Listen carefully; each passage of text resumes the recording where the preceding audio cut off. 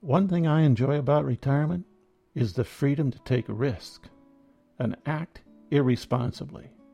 The kids are all grown. No one is actually dependent on me anymore. So I feel free to play, climb cliffs, swim in shark-infested waters, or whatever. Maybe take up hang gliding, or at the very least, spend my limited funds unwisely, and it's nobody's business but my own. That's a quote from a letter I received this week from a thoughtful, enthusiastic, retired. This is Retirement Talk. I'm Del Lowry. Her thoughts blend nicely with a recent video I saw entitled Advanced Style. It has to do with New Yorkers who are definitely in their senior years and who are very style conscious.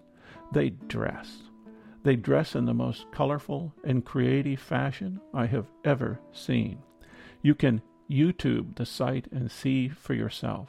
As one lady said, I'm an 80-year-old woman with a 17-year-old mind. She has an unregulated sense of style and exhibits it whenever the spirit moves her. Another said that at this advanced age, you can dress with no one in mind to please but yourself. If you like it, you wear it.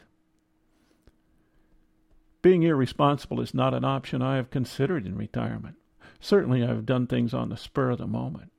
But to do something that stems from seeking some sort of irresponsibility is a novel idea. I'm trying to make sense of it. The first President Bush has recently taken up skydiving. He's 88. I'm sure a lot of people would call that irresponsible. But I must admit, it's one of the few things he ever did that gained my admiration. His attitude and action elevated his status in my mind.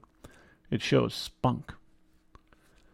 For some reason, the whole idea of becoming irresponsible is so very attractive to me. Now I just have to think of something that might fill the bill. Thinking about what we are doing with our life, of course, is the goal of this podcast. And now that I consider doing something irresponsible, I begin to realize that I haven't done a lot of irresponsible things in my life, but not during this retired phase. I didn't wait that long.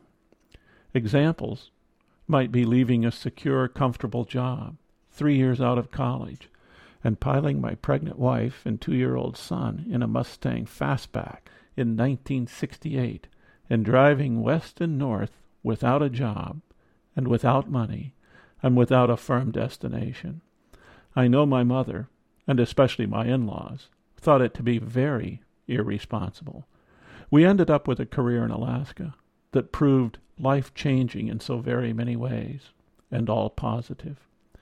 Then there were all the summers where friends of mine went commercial fishing and made tons of money, when we went biking, hiking, or some other seemingly senseless direction, and always returned to start the new school year broke.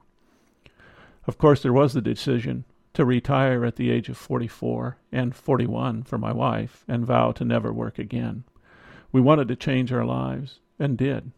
I'm sure our family and friends thought we would get different jobs, or that we were completely crazy.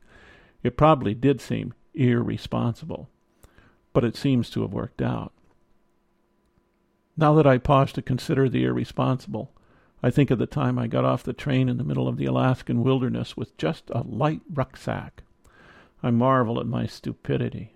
Talk about risky. The seasoned conductor warned me several times about the danger of grizzly bears in the area. He also admonished me for not carrying a gun. I insisted on getting off. I wanted to stake some land in the wilderness for a future boys' camp. The silence after the train left was deafening, and the big brown bear that I soon encountered persuaded me to return to the train track and flag down the next train south. Irresponsibility writ large. I'm not sure we have to do something irresponsible, but perhaps we just have to be aware of the possibilities. If we just keep our eyes open and our head up, they may come to us rather than having to be rationally conceived. Of course, they may never come our way, and then we're stuck with our usual routine.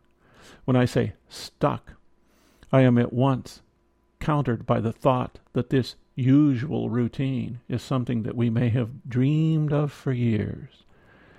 There must be something good about arriving where we wanted to be and then accepting it as good.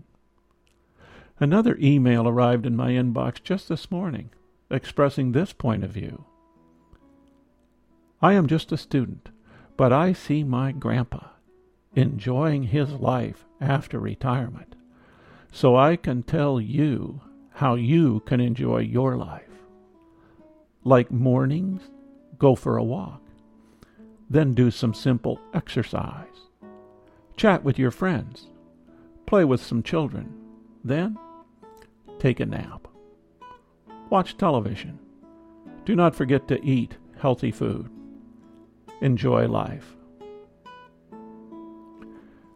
Perhaps if we leave the door open to an occasional trip in the risk-taking, irresponsible area, it is enough. We don't have to swim with the sharks or take up skydiving.